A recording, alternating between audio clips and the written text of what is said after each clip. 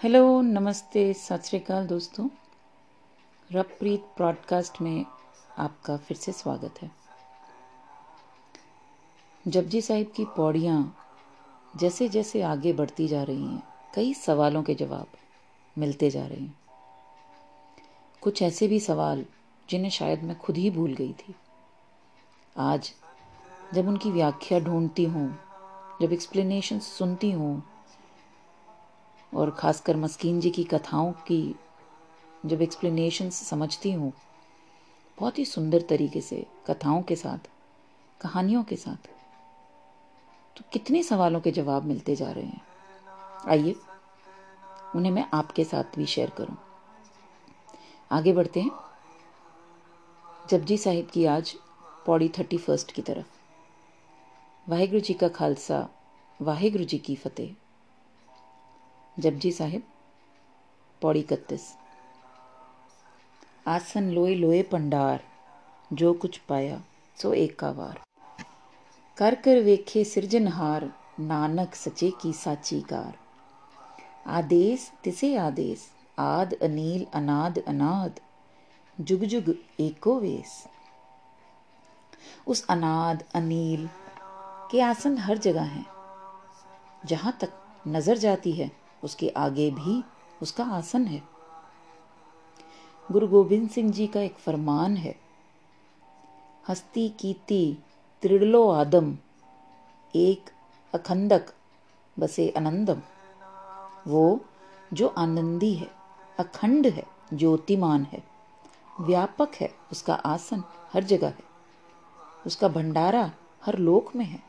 जहाँ जीवन मौजूद है वो मौजूद है। लेकिन बड़ी अजीब एक बात है, इस पौड़ी में क्या कहा गया है, आइए समझे। आसन लोए लोए पंडार, जो कुछ पाया सो एक का वार। God has his seat and his storehouses in all the worlds. Whatever is stored was put only once for all, enough forever. वो भंडारे एक बार डाल दिए गए और युगों युगों से सब लेते जा रहे हैं, लेकिन भंडारा खत्म नहीं होता। तेल निकाला जा रहा है, लोहा खानों से निकाला जाता है, तरह तरह के खाद्य पदार्थ, खनिज जमीनों में निकाले जा रहे हैं।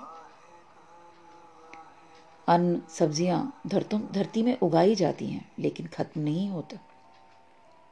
हम इंसान ही ऐसे जीव हैं जो कल की चिंता करता है कि आज मेरे पास है, आज सब कुछ है, कल होगा कि नहीं।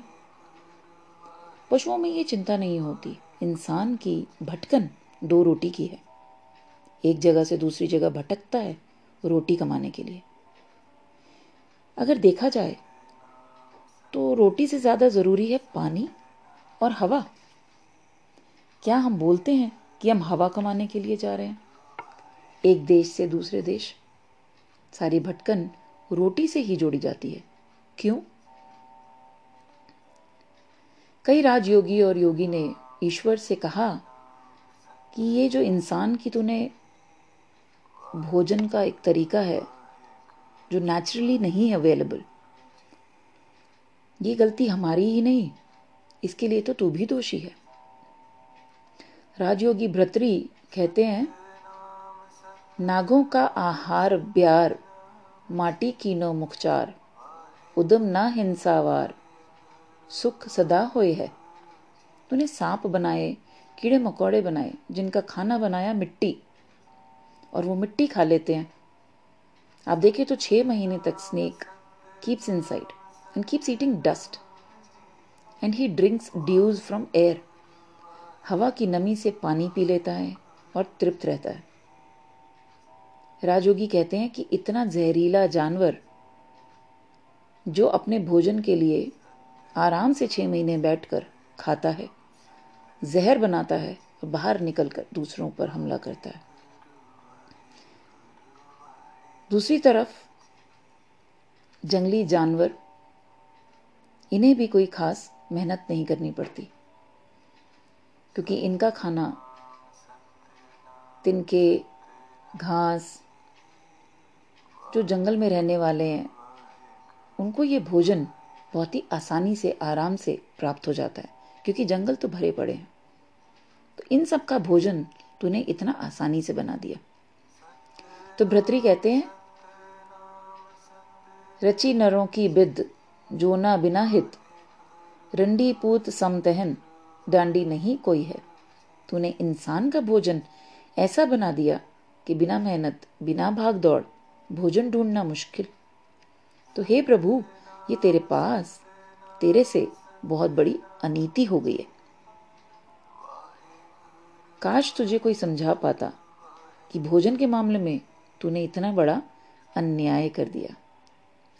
एक कवि आए सुंदर जी, उनका कहना था कि कव सुंदर पेट दियो वड पाप कियो। सुंदर कहते हैं, बहुत बड़ा पाप हुआ है तुझसे।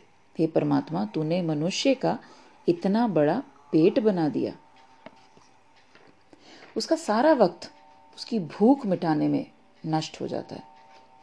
इतनी सुंदर दिमाग लेकर आया, इंद्रियां लेकर आया, सुंदर शरीर लेकर आया, लेकिन समय, शरीर, दिमाग सारा नष्ट हो गया भोजन की तलाश में।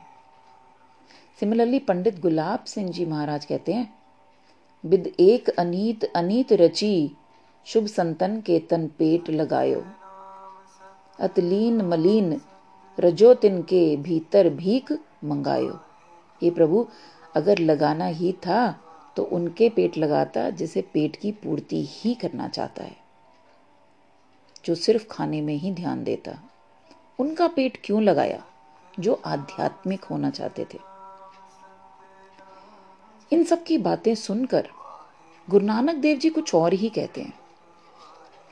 उनका कहना था कि ये सब अगर इंसान को आसानी से मिल जाता तो इंसान निश्चिंत हो जाता, फिक्र करना छोड़ देता और संसार बेरौनक हो जाता।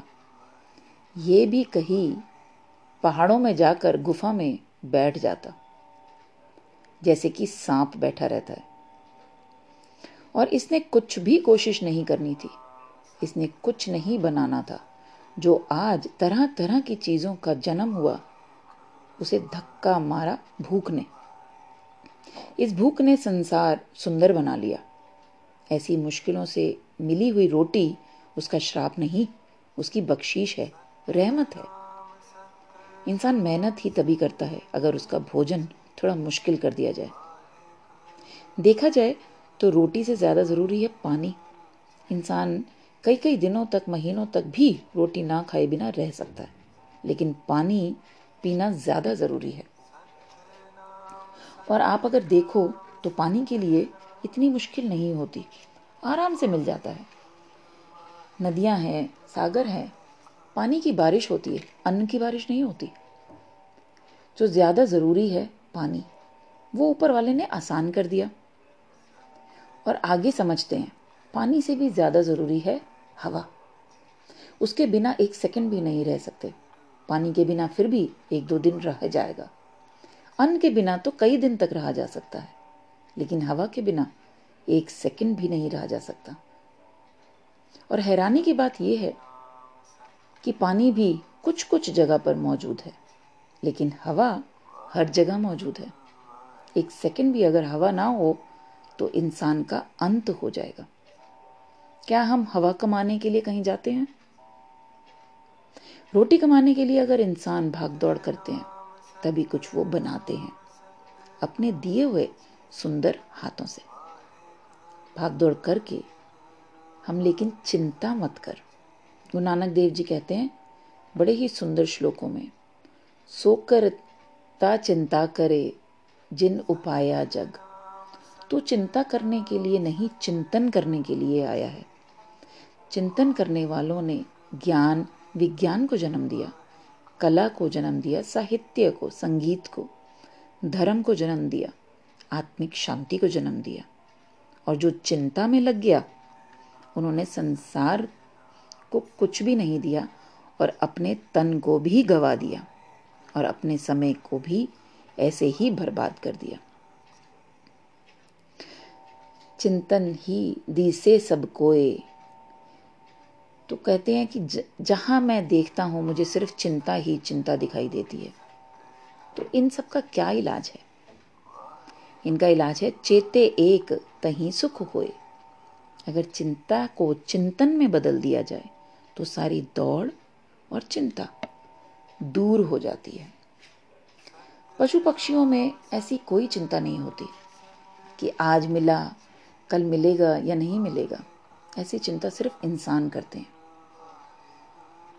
इसका मतलब इंसानों में इसका भी शक है कि रब आज है, कल होगा कि नहीं होगा।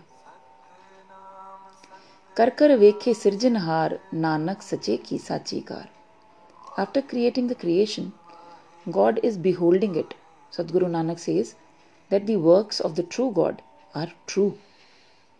गुरु नानक देव जी कहते हैं, हे मनुष्य, तुझे इस धरती पर ऊपर वाले ने बाद में पैदा किया।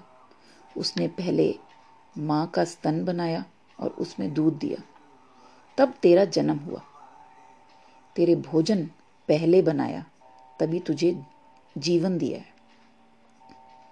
वो ऊपर वाला बना बना कर देता जा रहा है और देखता रहता है कि उस भोजन के लिए हम क्यों परेशान हैं, जब वो ऊपर वाला हमारे सिर पर ही तो है। गुरु नानक देव जी कहते हैं, उसकी बनाई हुई ये प्रकृति भी सच है, ये रूल्स सच हैं। कहीं भी गलती ढूंढना, अपनी गलती सामने रखना है। उसने जो कुछ किया है वो सब सच है। हर चीज अपने आप में पूर्ण है। आदेश तिसे आदेश, आद अनील अनाद अनाद, जुग जुग एको वेश। I salute God again and again. God is primal and pure with unknown beginning, who cannot be destroyed and who remains same in all the ages. जो जगत की शुरुआत है, जो पवित्रता का स्वरूप है, जिसका कोई आद या शुरुआत नहीं, जो खुद सबकी शुरुआत है लेकिन उसकी कोई शुरुआत नहीं, जो नाश से रहित है, जुगों जुगंतरों में जिसका एक ही भेष है, जिसके लिए गुरु गोविंद सिंह जी महाराज कहते हैं, ना घट में ना बद में ना घट बद होत है। जो घट रहा है और जो बढ़ रहा है, उसमें युगों युगों में भेष एक नहीं है। बच्चा जो बढ़ रहा है लेकिन कुछ घट भी तो रहा है। जितनी जिंदगी वो लेकर आया है उस हिसाब से वो घट ही रहा है।